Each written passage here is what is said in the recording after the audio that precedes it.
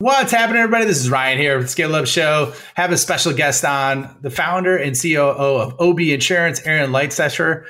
Something really cool that he's done is he identifies a mistake that cost him 2 years of progress. On top of it, too, drops some really cool AI use cases at the end. It gets hyper tactical on building a business, what could go right, what could go wrong. So, really interesting episode, and I will see you in there. How do you grow like a VC-backed company without taking on investors? Do you want to create a lifestyle business, a performance business, or an empire? How do you scale to an exit without losing your freedom? Those are the questions, and this show is the answer. Welcome, everybody, to the Scale Up Show. This is your host, Ryan Staley, and I have a very special guest with me today. I have Aaron Letzeiser, who is the co-founder and COO at Obie Insurance, fellow Chicagoan like myself. Prior to founding Obie, Aaron started and grew several successful companies. He's seen an exit. One of the coolest things that I think he's done is at one point, he was the owner of the largest distributor of red plastic glasses to colleges in the Midwest. If that's not highly specific, I don't know what is. In addition to Obie, he's an active real estate investor and a venture partner at a venture capital group. Also graduated from Michigan State, was named to Forbes 30 under 30 list. Aaron, welcome. Happy to have you on the show, man. Thanks, Ryan. Happy to be here.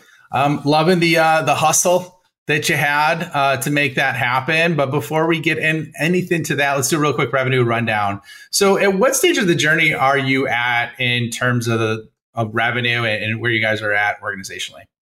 Yeah, so we're an insurance technology company. We're sitting right now at about 8 figures in mid 8 figures in total annual sales and insurance premiums that we sell. Okay, excellent. So Series B company, venture backed, and continuing to grow. Okay, excellent. And how large is your team? We've got about 100 employees. Okay, cool. And then you said you're venture backed. At the same time, can you give us like a couple sentence description of your solution, what it is, and who it serves?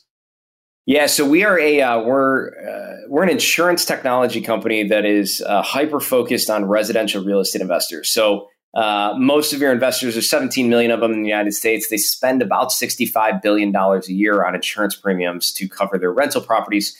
And most of these folks are really just your mom and pops, right? They're not, as the New York Times might say, like Wall Street owns your home. It's not true, right? It's usually your retirees, your mom and pops that own a couple of these units.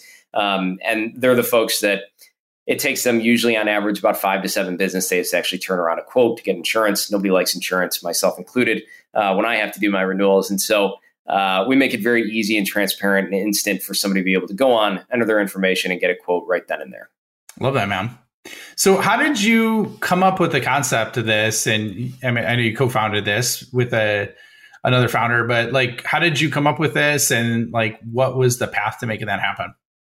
Yeah, so started the company actually with my brother, also named Brian, coincidentally enough. His background was real estate private equity. I had my insurance license for a while. I used to hustle my friends for their home and auto or their renter's insurance and their auto insurance back in college. And we had gotten to a point where Ryan was getting really frustrated by using Excel spreadsheets for everything. So the first version, where Obie ended up today, is not where we originally started. It was going to be a part of that. But the original solution was like an asset management tool. It was really just taking all of the information about your assets that you own and throwing them into a solution.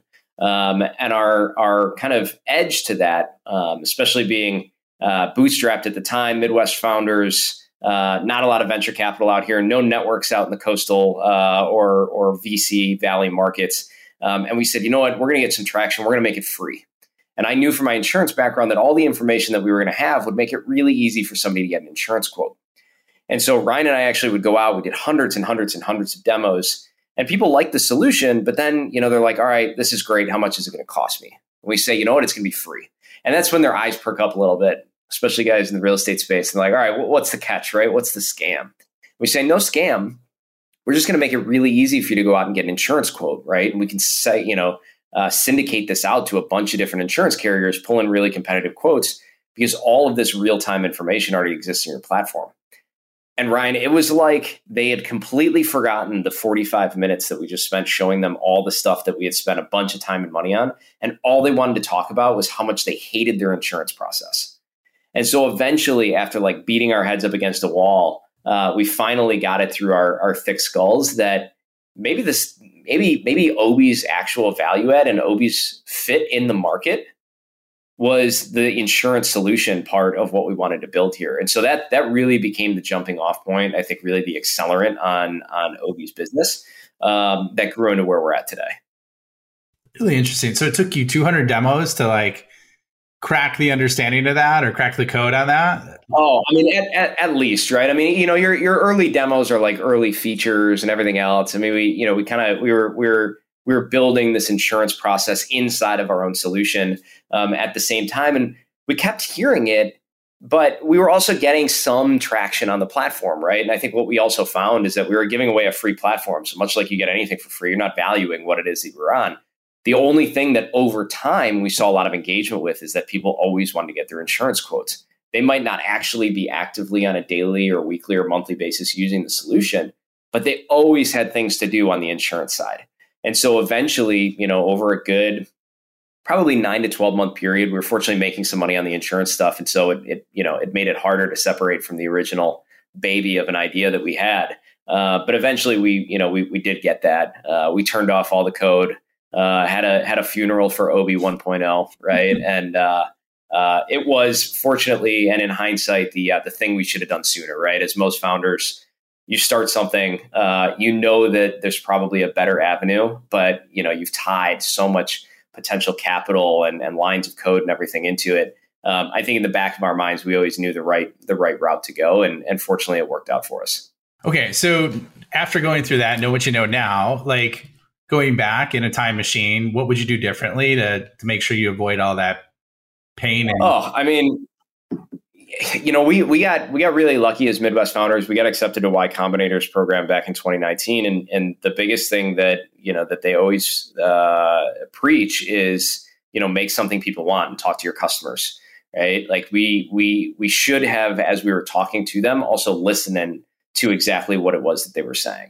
And we should have gone back and continued to iterate on the ideas and the things that we were hearing about, as opposed to the really cool features that we thought that we built for them, right? Like, oh, I know that you want to talk about your insurance and we'll get you an insurance quote, but let me show you this really cool rent roll uploader that you can throw into this thing, right? And they care about it, but their business is working, right? Especially when we got started, the real estate market was booming for a lot of these investors. And so sure, they're still collecting rent by check or they're managing this stuff on a spreadsheet, but their insurance is still such a pain for them, right? And so in hindsight, we really should have continued to listen to our customers and utilize that as the guiding principle of what we ended up building. And I think if we had done that, we would be, a year or 2 years ahead of where we're at today. Really? Okay. So tactically, like, how would you execute that? How many would you interview? What would be your process? Like, how would you access them? Like, would just love to hear that. Yeah, I mean, it's interesting because the solution that we originally built, it's still something that I think is needed in the market, and it's something that, from an execution standpoint, you really have to go and take some of the ideas or the features that you might want to build on something that's already getting some traction, or that you're getting some positive, feedback on maybe an alpha or a beta version. Put a couple of these features in front of people, ask them what it is that they think is their biggest pain point, and then start asking questions about all of them, right? It goes back to that whole, the quote that Henry Ford had, right? If you ask people what they wanted faster horses, they didn't want cars. And so you really need to dig into the reason that somebody wants it. How often would they use it? How much would they pay for it, right? Like that's a really powerful question because they might like your feature, but would you pay $5 a month for it? An extra 10, an extra 25? Like, what is that pain point worth? And I think that the benefit of time now is recognizing some of these really important questions that I just, as a young entrepreneur didn't know to ask. Right. And that's the biggest thing. Right. And I think that was the piece that we missed out on. We took a bet and we said, you know what, we're going to make this thing free because everybody loves free and we'll get all this user adoption because it's free. Right. And fortunately, we're making money on this ancillary product, but we really did learn a lot of really good lessons through that period that I think, any founder, any operator really can I think take to heart and get to a closer decision point from those meetings. So how many it is, it really depends. but after 5 or 10, you're starting to hear the exact same thing. Start to drill down on that. Find the people that will dedicate that time with you, that you can follow up with after you've made some iterations or some feature improvements on some of the stuff that they gave you feedback on, and continue to see, would you still pay $5 a month for this? Would you still pay $25 a month for this? Would you pay more based on how we've improved that? That's going to be your guiding principle, because when you get to the end of that and you say, okay, Ryan, I've done all of this for you. You said you'd pay $25 a month. Where can I send the invoice? Right? And then if they're like, well, I was just kind of thinking about it, right? That's your decision point. That's your jumping off point. That is what tells you whether or not you're actually on the right path. So this is very product market fit, product orientated. Like it's hard to nail it, right? Like on the product side. And that's something personally I'm still working on, because it was never a deep focus for me, so I get it. And I've talked to other founders and they're like, yeah, that's 90% of founders make the mistake because they over-index on their idea versus actually real world feedback, right? Totally. You're married to it, right? Like this is your baby. You have created it. You're excited about it. It is hard to make that pivot, both from a functional standpoint and just like a mental and emotional standpoint, right? And the further you get down that path, the harder it is. And so the more customer feedback that you can get, the more honest feedback from customers or potential customers that you can get is all that much more powerful. Mm-hmm. Yeah, so true. So true.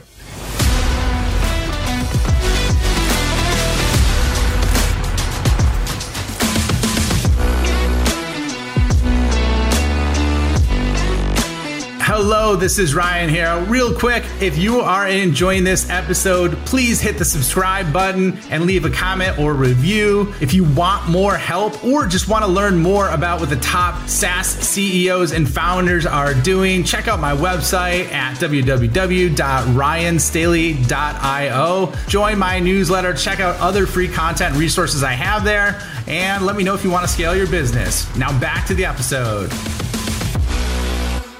Okay, so let's fast forward, right? Now you're at the Series B level.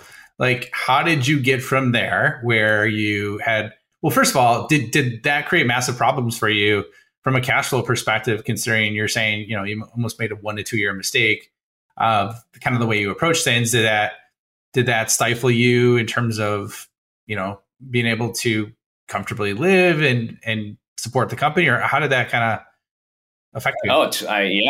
We were, back when we were starting this, even being kind of post product, post revenue to some extent, right? Limited, but it's still there. We were out trying to fundraise, right? That's what everybody was doing. We were trying to live the tech lifestyle and run that path. We were having a lot of difficulty fundraising. We didn't have a network of venture capital investors. We were, two Midwestern state school kids, right? Like we didn't have that. And so we were funding this out of our own pocket for the longest time until right around the summer of 2019, when we were able to do our seed round with substantial traction and progress. But yeah, it's tough.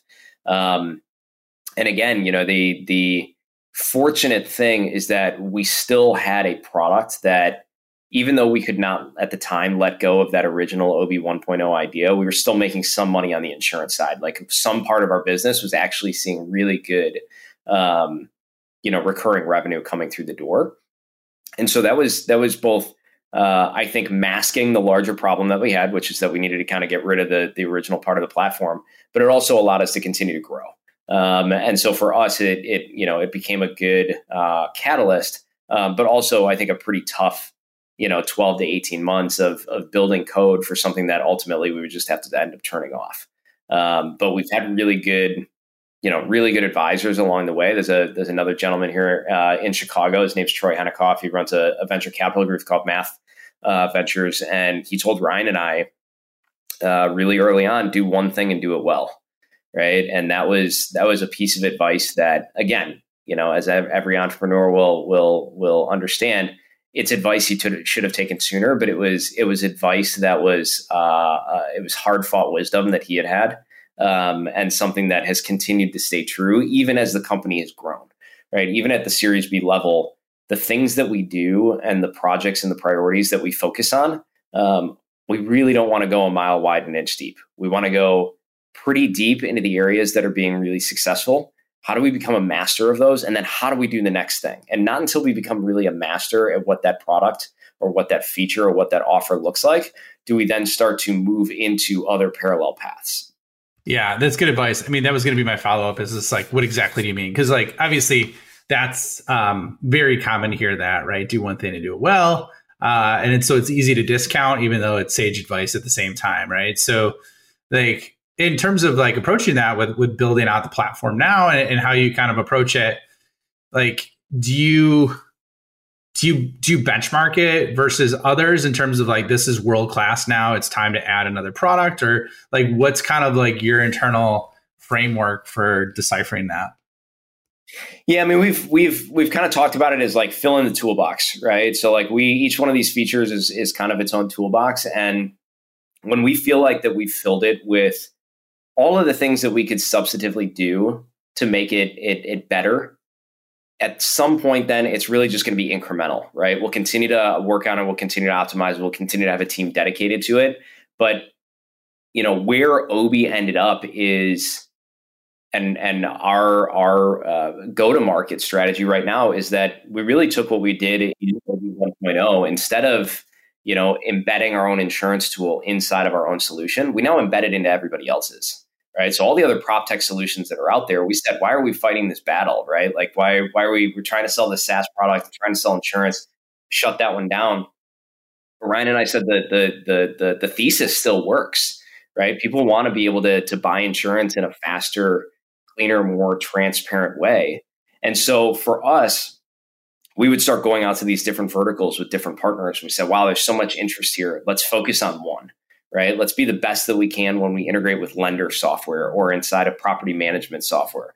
Let's go as deep as we can get there. Let's solve all the problems that exist there. And then let's put that one, more or less on autopilot, right? We've done as much as we can. Now it's incremental maintenance. How do we continue incrementally better? How do we now take what we've learned and then move that into the next segment? What's the other vertical that Obie can attack? What's the other vertical where we can take the same features, the same build, the same infrastructure, the same learnings, and start doing that in a very similar but different vertical? That's what's been very successful for us. And it's really one of those things where you look at the vertical and you look at what it is that you're working on.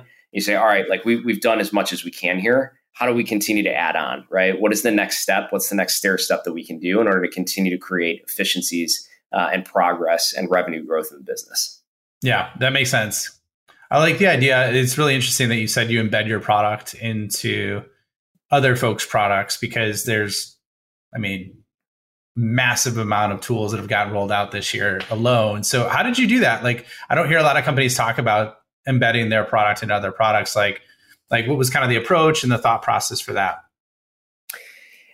Yeah, so much of that came from the original thesis around Obie 1.0, right? It was people or real estate investors, right? Anybody in the property space needs tools to be able to operate, and that's a trend that's only going to get better and continue to grow. And they also really hate their insurance process. And so, while we kind of deprecated that first version of Obie, we really took the exact same thesis. The same way we were selling it, we got very lucky, right? Like we had done all of these demos. We already knew how to sell this. We were selling it out to customers and out to real estate investors, but we basically took that exact same pitch. We took out the Obie 1.0 version of it and we took it to then these other prop tech platforms or these other software platforms that were serving the same segment of user. And we said, hey, you want to continue to add more value add services to your platform. Your customers really hate insurance. You have a lot of really good proprietary data that would make it easy for them to do it. And, we'll pay you a referral fee effectively. Right. And so these are the different ways that we can do it. This is the way it would create a lot of value. Let's give it a shot. Right. These are the pain points that you all find with your clients or that your clients find in insurance. And this is how your platform can continue to stay even stickier. Right. In the SaaS space, like, you want to continue to add on the different upsells that you can. And you also want to decrease churn. Well, how do you keep your platform stickier? You continue to add on all of these other either direct features or these other ancillary partnerships that keep your platform sticky. So many of our customers have never actually come to the Obie website. They've always interacted with us through this other platform. So if you leave that platform, not only are you leaving them, you're leaving your insurance too, right? And so it becomes an easy sell for us with the partner, and that's how we've ultimately grown the overall business. Okay, so I love that. So you did it basically. Would you not hook up then with competing programs basically or partners, so then they had that kind of exclusivity? Did you kind of do that by design? Yeah, absolutely. I think with a lot of service providers, I want to know that I'm the only one that's on the platform, because then I can control the levers inside of their platform and can really try and work to A/B test the ways that we want to drive that funnel and that adoption. And then for the partner, they know that they always have one person to hold accountable, right? They get to wring my neck and my neck only, right? And that's great, because then there's a really nice synergy between both the service provider and the partner to ensure that their client wins. Right? How does the insurance experience inside of a property management platform, or a lender who's trying to close on a loan, or, a marketplace online where somebody's trying to buy a property, right? Like, how can we make that experience for their clients even better? Because most people really dislike the insurance process. And so if we can align everybody's incentives inside of that workflow, then they get to become a more stickier SaaS platform. And Obie also has really low customer acquisition costs. Those platforms are the ones that are finding our perfect types of clients for us. So all I need to do is then work collaboratively with that partner to make sure that I am driving the most efficient and effective funnel as possible. Love that. So basically, it's almost like you're saying, like a referral fee or affiliate model that you're leveraging with that as your primary go-to-market. So then it's more of like a partner ecosystem of non-competing partners that you're embedded into. And then you get pieces of that. Is that correct? Or they get pieces? Yeah, totally. And it becomes something that's like there's no downside, right? And I think the nice thing for Obie is that we were the first to market to be able to do insurance digitally for this segment. And so it's always been a pain point for a lot of our partners and their clients, but there's never been an actual solution for them. And so for us, being the first to market allowed us to really build a nice defensible moat, because insurance is a commodity. Once you're embedded inside of these platforms, as long as the partner's happy and their clients are happy, they're never going to replace Obie with something that's effectively the exact same thing. It's not worth the engineering effort, the partnership effort. And so for us, it really does build a very nice flywheel for us to be able to continue to build the business on. Okay. I like it a lot, man. So are there any challenges you've run into with that go-to-market at all? Yeah, I mean, I think that there's, I would say two things. I mean, one thing that's certainly outside of our control is market conditions, right? As any founder, any type of B2B or SaaS type business, right? As the market conditions start to change, for us specifically, it was, obviously interest rates are going up. Some of our best partners are lenders throughout the United States, some of the biggest lenders in the country. Yeah. And as their volume starts to dry up, that trickles down into the different service providers like an Obie. And so certainly seen some challenges there. We've been able to really successfully mitigate that with our other vertical partners. And then the other thing too is I would just say, it really goes back to, I think, some of the conversations earlier is really staying focused, right? You start to see that one vertical is working. And then you want to be all things to all people. So ensuring that you do stay really focused has been, something that we always try and continue to work on.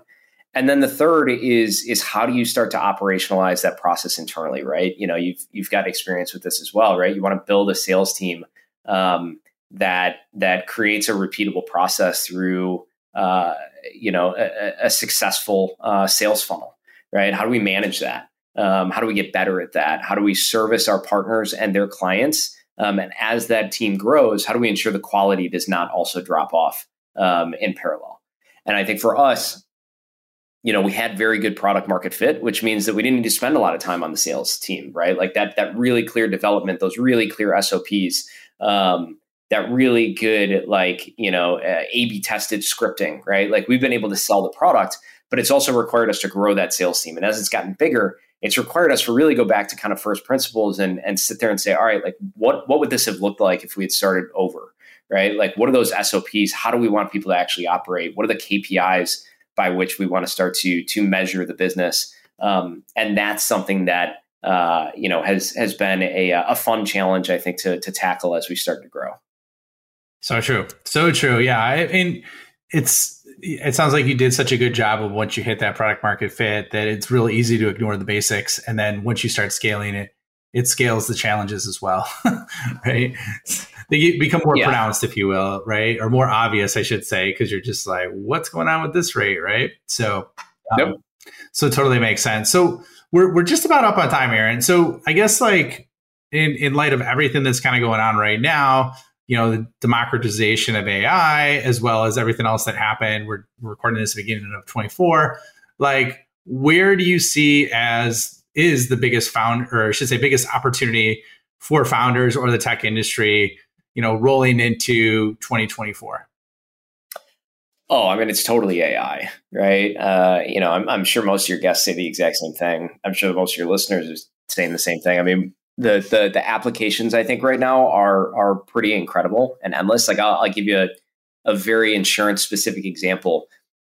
Every homeowner's insurance policy that's out there's an underwriting metric around, how far away is your closest fire hydrant, right? So effectively, you might have a house fire department shows up. How far away is that fire hydrant? Because those seconds or those minutes to actually find it, hook up to it, drag the hose all the way to the house, like it actually matters at scale, right? And so most people, and for the longest time, have used city or county-based maps, right? With little tiny pins on them that's like, this is where everything's at. And it has been horrendously hard, right? To be able to actually find accurate data on that. And every insurance carrier from the biggest in the world down to the Obies have struggled with this. We've been able to build internally using some different visual models and some AI that when you actually enter an address, we have an AI model that will actually drive in concentric circles Google Street View. Because if you think about it, you can't park in front of a fire hydrant, right? And so like it is with 98 or 99% accuracy, like it is accurate, right? And it's costing us like, a 16th of a cent in order to like run that model, right? And start recognizing different things. So that is just one tiny like example of where this is going, but something very applicable to our space and something that when it's extrapolated across the entire industry, like does actually make a meaningful impact. And when I think about something as small as that, like I can't even comprehend all the different applications and opportunities that this is going to really open up to us in the next, year, 3 years, 5 years, or 10 years down the line. Yeah, it's going to get weird. I think agents, there's going to be a lot more agents. They're going to get better this year compared to previous years. At the same time, video is now at the stage in 2024, like early 2024, where images were at early 2023, right? And look at how much they progressed over a year. So I think video is going to go wild later this year. I think agents, I think there's going to be a lot more open models, I think, too.